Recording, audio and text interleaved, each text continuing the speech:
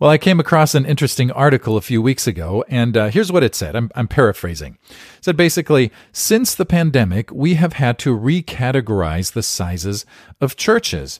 And it said that now, post-pandemic, a church of one person to 50 people is a small church. That makes sense. But a church of 51 to 100 people is now a mid-sized church. 101 to 250 people is considered a large church, and 250 people or more is now considered a very large church. Can you imagine that? I mean, that just seems kind of crazy, right? If you have 110 people in your church, which used to be a very small church, that's now a large church, right? And it raises all kinds of questions about how we will continue to do ministry if these numbers are our new normal. Now, I don't really like talking about numbers, and sometimes I think that gets us kind of off on the wrong path, the wrong targets. But I think what these numbers do is they reveal something, right? And so I think maybe what we need to do is dig a little bit deeper and go back.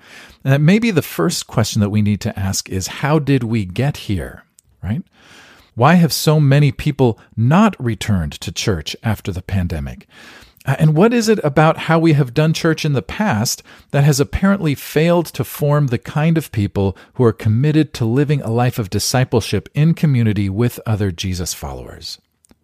Now, in this episode, this is exactly what Todd Bolsinger and I are talking about, right? How did we get here? What did we get wrong before the pandemic? And what do we need to do now? Not necessarily to get people to come back to church, but to help the people who are in our churches grow into faithful and committed disciples. And one more thing before we get into the conversation. I want to encourage you to listen to the very end of the episode, because Todd and I have an exciting announcement about something brand new that we're going to be doing here on the Spiritual Life and Leadership podcast, and I can't wait to share it with you. Very exciting. Well, I'm Marcus Watson, and this is episode 144 of Spiritual Life and Leadership.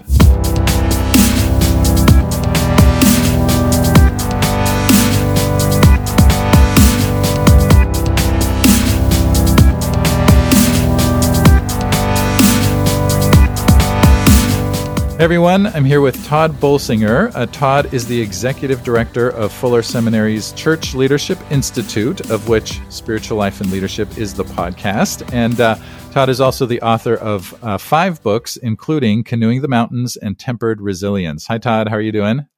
Hello, Marcus. Nice to be with you again. Yeah, I'm so glad to have you here.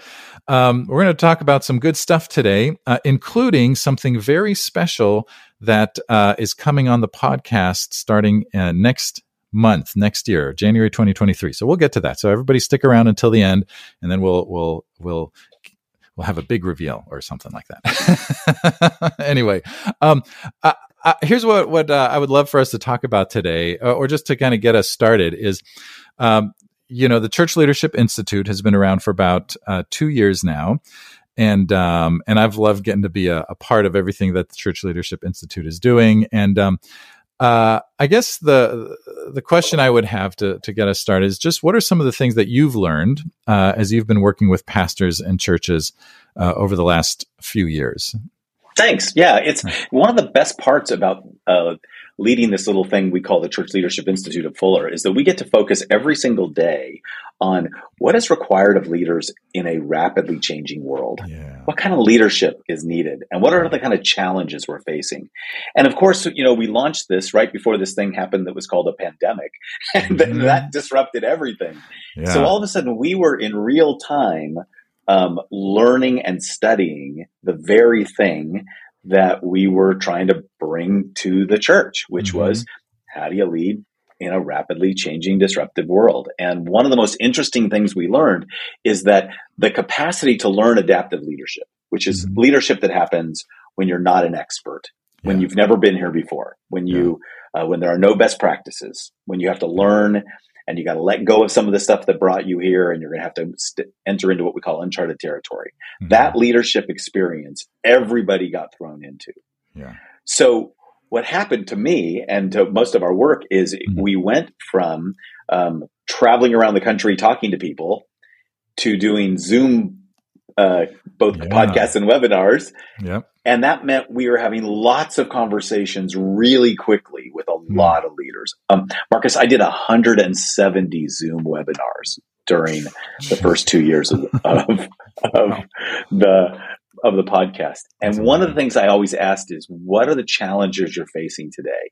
Mm-hmm. And this is the one that you and I decided we want to talk about. Yeah. The number one thing that almost everybody talked about that we realized was revealed during COVID and has been revealed in this disrupted world is what we would call a crisis of discipleship. Yeah. That the discipleship practices that got us here were not helping us get through the pandemic and through the crises. Yeah. That in some senses, we weren't as Christian as we thought we were. And this has created a lot of soul searching and a lot of desire by leaders to ask, okay, so how do we need to lead differently to form the kinds of people who are ready for the kinds of crises the world seems to be facing all the time? Yeah. I mean, that is a significant challenge. And we're, I see it in my congregation. So what's interesting for me is the way I experience it in this new congregation. I've been there for about 9 months now.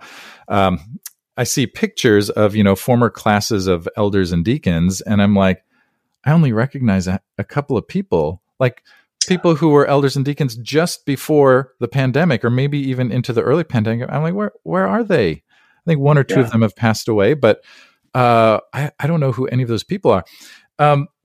One of the things that you said to me, we were talking offline a few weeks ago, and you said that, since the pandemic, or that this pandemic, this may be the first time in history where people didn't come back to church, or the church didn't grow after a pandemic.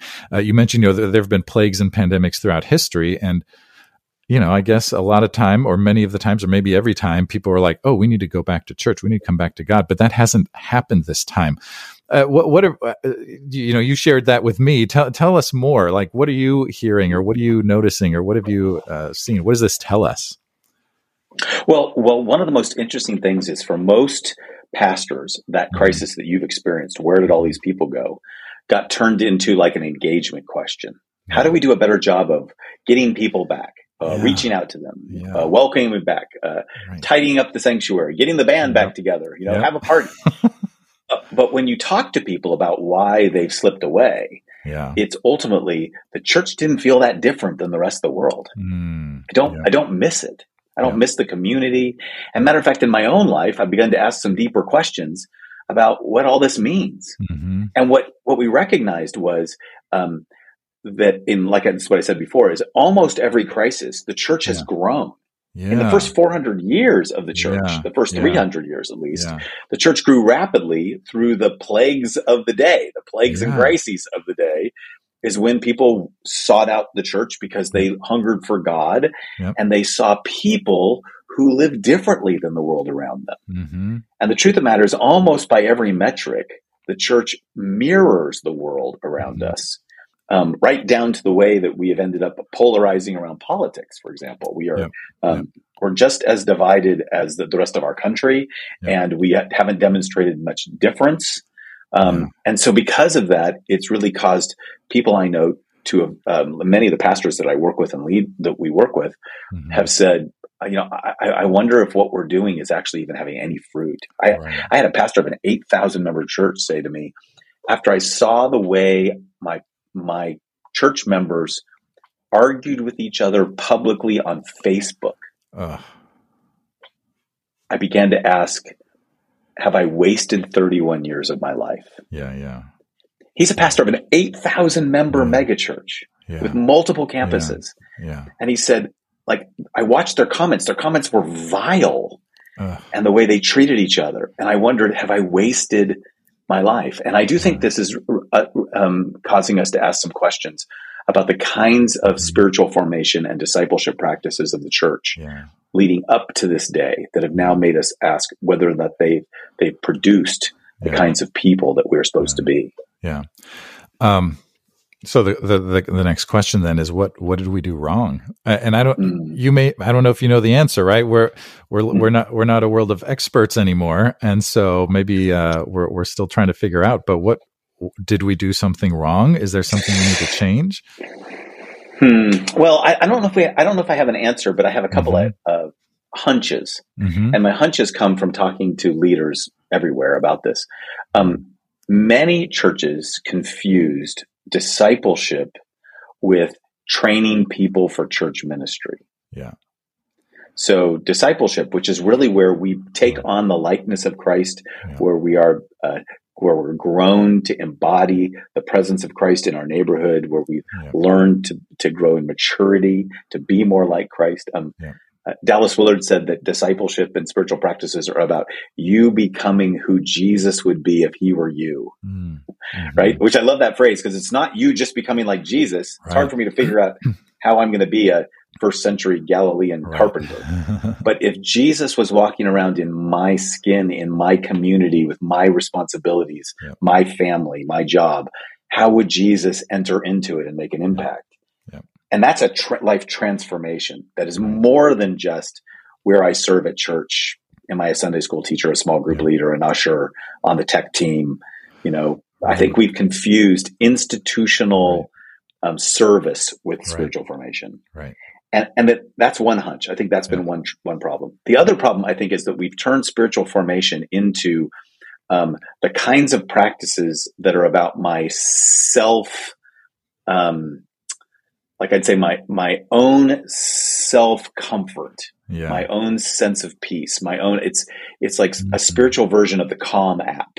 Like there's nothing wrong with having spiritual practices that give us peace of mind and help us be less stressed. Yeah. But those are not the end in and of itself. The end is transformation. Yeah. And I think what's happened is we've kind of taken either an overly institutionalized version of spiritual formation or an overly individualized version of spiritual formation. And what I want to really argue about, and what we're really spending more of our time talking about, and I'm working on a book on, is how do we develop the culture, the soil that actually grows up the kind of fruit that will remain? Like, how do we create the context of spiritual formation that actually creates the kinds of people that the world will look to in times of crisis, because we look more like the God who is reaching out to us? Yeah. Boy, I mean, when I think about what you're saying here, that how do you create that kind of a culture and that kind of an environment? It seems to me that culture and environment might not look exactly like the way we've been doing church for the last, at least several hundred years, probably. I think about a few folks in our church that I've gotten to know who love being a part of our church and are actually pretty new, but they're also involved in sort of a home community as their, like a church, and it's very neighborhood based, maybe about 15 to 20 people, and they meet on Sunday afternoons. And when I look at them, I'm like, oh man, now these folks are living like Jesus, because they've been involved in this very kind of, it's non-institutional. It's all about inner life transformation and also neighborhood engagement. And there's a part of me that wonders, is that a model? I don't know if it is. I'm just throwing this out there, but I see transformation in those. Do we need to let go of old ways of doing things and try new things in order to become the kind of church that I think the world needs us to be? Well, I think the answer to that is, of course, we're going to have to let go of some things. And of course, we're going to have to try some new things. I think more than anything, what we have to pay attention to is just humbly acknowledging that what got us here isn't going to take us there. Yeah. Right. And so, like you said, I wonder if the model of the church over the last several hundred years is actually helpful. I would put it this way. There are multiple models of church throughout the world in lots of different contexts that are really different. Home churches, like you've just said, different congregations in different contexts that are really different and producing different kinds of folks. I think the issue for most of us, is, especially in the West, has been the dominant mental model of church has either been like a local congregation that exists to be my little church. So kind of what I call it, like my little church. It's the place where me and my people come to get our own spiritual nurture, Yeah, right. or it's to be like a mega church, which means we have programs for everybody, and it's very Right. program based. And what I kind of wonder is if there's not so much a new model as a way of looking at both of those churches and saying there's a kind of transformation that comes by making the community intentional about its formation, like at the very center of our being. Yeah. So one of the examples that I use for this is there's an organizational model that I've been studying by two Harvard people named Robert Keegan and Lisa Leahy, and they talk about businesses that said, "Hey, we will hold a dual bottom line. We will absolutely try to create the profits that we're called to do as a business, like produce the profits, and we're going to develop our people. We're going to be committed to the development of our people. We're going to do both." Well, all of a sudden I think, a church could think of itself in the same way. We have a mission to be a witness in this community of Jesus Christ's presence in our midst, and we're going to grow up our people to be more like Jesus. Like that's intentional focus. What so happens, unfortunately, in so many of our churches is those two things, mission and formation, become ancillary programs. Like they actually become exterior programs. They're not the center of what we do. The center of what we do is we have a big gathering on Sunday morning and we get people to come here, and but what they're saying is the center of the church needs to be our mission and our formation. And when we are forming people, intentionally forming people for mission, we are actually taking on a different way of thinking about the organizational culture that I think could show up in lots of different sizes, constructs, structures, denominations, ecclesiology. But the shift is to see that the primary work is for the community to be an intentionally formative community so that people take their place in the mission of God in the world. And we work on this in lots of places here at Fuller, including our Center for Spiritual Formation. But I think that what we haven't done is paid attention to the kinds of leadership it's going to take to transform those churches into this kind of intentionally formative community. Yeah. I think the hardest part of that is I don't think we know how to be an intentionally formative community. Yeah. We know how to do our programs. We even know how to recruit volunteers, right? I remember going through my own personal pandemic several years ago and a toxic situation in a former church. And I came out of that and I really felt like, what did I do these last 7 years that I was here, or 8 years or whatever it was?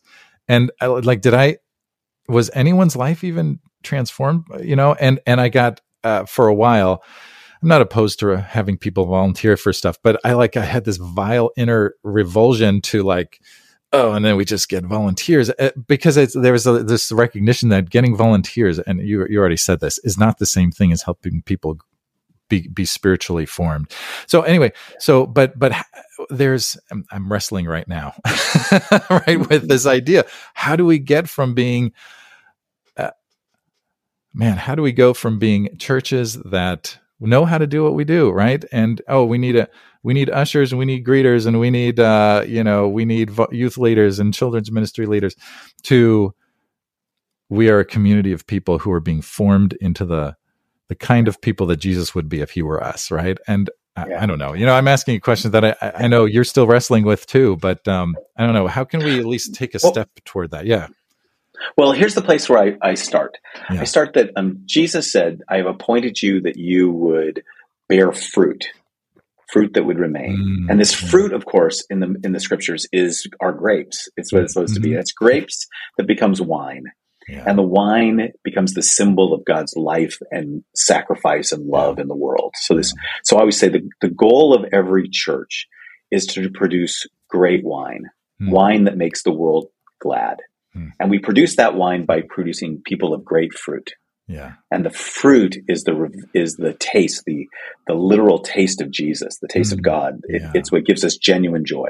Yeah. So then you ask the question, so how do you grow that great fruit? Right. And what most of us have done is spent a whole lot of time working on, manufacturing the grapes, selling the grapes, creating a market for the grapes.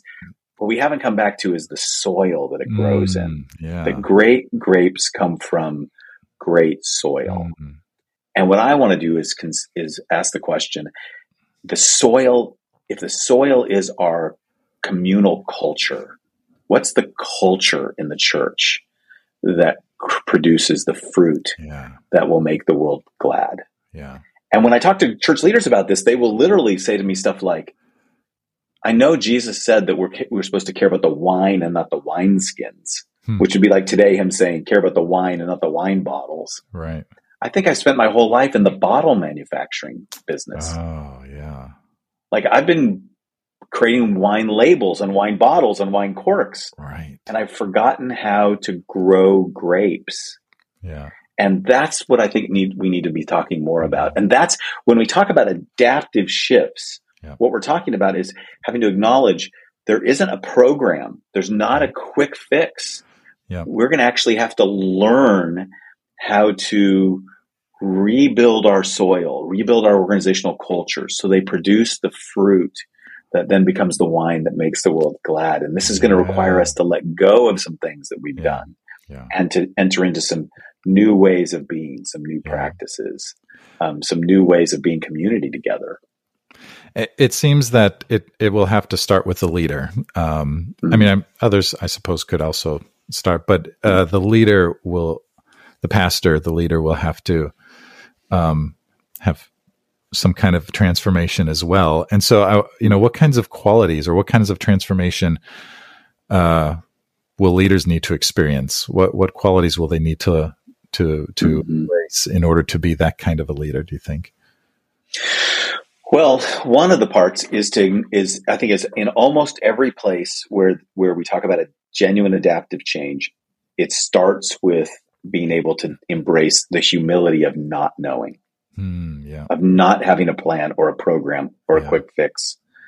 When we're anxious, we want a quick fix. We want a plan. We want a program. We want a 7-point series. We want, oh my gosh, how can we transform the whole church during Lent? Right? We're going to have to think much more long term.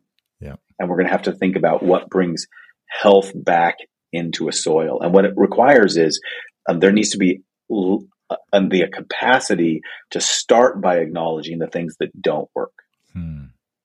So I always say that whenever I'm coaching, I say to people, whatever insight you get to that you need in your life, like I need to have more time to pray. I need to be in more environments where we can be authentic and honest and open about our learning, or whatever it would be. Yeah. The hard question isn't acknowledging that. It's what will you take out? Yeah. What will you stop doing to do that? Because we want to keep the machine going. Yep. And instead of keeping the machine going and dabbling on the side with this formation thing, what would it require us to make that our primary purpose? Yeah. To pull out and stop the things that are not working, and instead start experimenting with new ways of being in the midst of it. And there are some beginning parts of that. Let me just say one thing you just said. If it's going to happen, it's going to start with a leader. What I want to say to the leader is if we're going to transform our community, it's going to start with you, and you cannot do it alone. Yes. Yeah. Yeah. If the very first thing you think is, I got to get myself all perfectly formed as a perfect little grape. You're missing the point. Yeah. The point is for you to bring people together and say, how do we reframe? How do we rework our soil so that it is healthy and produces lots of fruit, including in my life and yours? Right. Right. That alone. So I would say you can start with humility, and you can start with community, and you're starting on the same way. And I would say there's one more attribute that shows up a lot in all this literature, which is it starts with the understanding that if I know I need to grow, the place I'm going to have to grow is going to be a place that's going to cause me discomfort, and it's going to require vulnerability. Yeah. So how do we create environments where we're literally able to identify, here's what God's doing in my life, here's what God's doing in our life, here's what we need to work on and grow in, and as we grow in this particular way, then that vulnerability is going to be part of the healthy soil that the fruit is growing out of. Yeah. Yeah, that's really helpful. I was just thinking as you were talking about this particular conversation, and it's one where a lot of times I listen to podcasts and it's like, here are a bunch of answers for you, and here's how to do this or that in whether it's church or business or whatever it is, But this is more like here are the things that we need to be thinking about kind of a conversation. Here are the things we need to be wrestling with. And so my apologies to folks listening who are like, I didn't get any answers today. Well, we're with you. It's kind of the point. Yeah. Yeah. And so this is part of a journey, a long journey. And so as I say the word long, I want to mention something that I'm very excited about. And we're introducing something new to the podcast. Right now, the podcast comes out every other week. We're going to be adding not extra episodes, but episodes every week now. And so on those off weeks, so to speak, we're going to do something called Quick Conversations for the Long Haul of Leadership, right? And so we're going to keep wrestling with the kinds of things that we started talking about today. And these episodes are going to be with me and Todd every time. So every other week, you'll get a short conversation, somewhere between 6 to 10 minutes or so. And we're just going to look at a single quote or a single question or a single a thought of some kind, just to continue the process of wrestling with what does it mean to be a leader in a world that is completely disruptive, just hard to navigate. So, Todd, I'm excited to do this with you. What do you think? Well, I think what's going to be great about it is that we'll be able to keep this kind of conversation going. And maybe in real time, we'll be modeling together how you and I are learning. Mm-hmm. Take a big question like just the crisis of discipleship and solve it in 20 minutes. We would be violating the trust of our people. But to raise that question and then invite other people into that conversation with us, that's going to be fun to do. And to do it regularly around some of these key concepts, I hope that'll be helpful for our folks. Yeah. So we actually just recorded the first two of those quick conversations right before we recorded this one, and I think they're pretty good. So hopefully everyone else will think so as well. Anyway, very good. We're looking at quotes from Ronald Heifetz, Greg McKeown, and we have others on the way, Edwin Friedman. And anyway, lots of good stuff, and hopefully something that will be really helpful for all of us as we wrestle with the challenges of ministry leadership in the 21st century. And the first one will be out the second week of January. I don't remember the exact date, but it'll be the second week of January. So I'm excited about that. Todd, thank you. This was great. Marcus. I'm excited for all of these conversations to come. And just thanks for the good work that you're doing, leading us here at the Church Leadership Institute. Well, I appreciate it. It's fun to work with you too, Marcus. Thanks very much. Well, we are facing quite the challenge, aren't we? I got to be honest with you. Speaking as a pastor, this is pretty hard for me because you know what I'm good at? I'm good at things like preaching, right? I'm good at planning worship services. I'm good at getting folks to volunteer for stuff. Pastoral care, leading meetings, leading Bible studies, right? All of that pastor kind of stuff that I learned in seminary, that's what I'm good at. And it's not that those things aren't important, but the question is, will we need to let go of any of those kinds of things in order to create the kind of environment in which people are able to be formed to live lives of deep submission to Jesus and love for their neighbors? And I think the answer is, yeah, probably. Right? Yeah, probably. Now, I don't know exactly what things we're going to have to let go of. And the truth is, right, there are no experts right now. We can't claim to have exactly the right answer. But we can keep learning together, and we can keep trying new things. And that's what we want to help you do as Todd Bolsinger and I begin sharing these new podcast episodes that we're calling Quick Conversations for the Long Haul of Leadership. Now, let me unpack that title just real briefly. Why Quick Conversations? Well, because each episode will be less than 10 minutes, focusing on a single quote or a single question or a single thought, something like that. But why for the long haul of leadership? What does that mean? Well, these short episodes will focus on topics that will help you as you lead your church or your organization through these very challenging and disruptive times, right? Leading through these times is a long haul kind of leadership, and we want to be there for you as you lead through the long haul, in the long haul. The very first of these quick conversations for the Long Haul of Leadership episodes is going to drop on January 10th, and I can't wait. I'm very excited. Well, thanks so much for being here, and I will see you next time here on Spiritual Life and Leadership.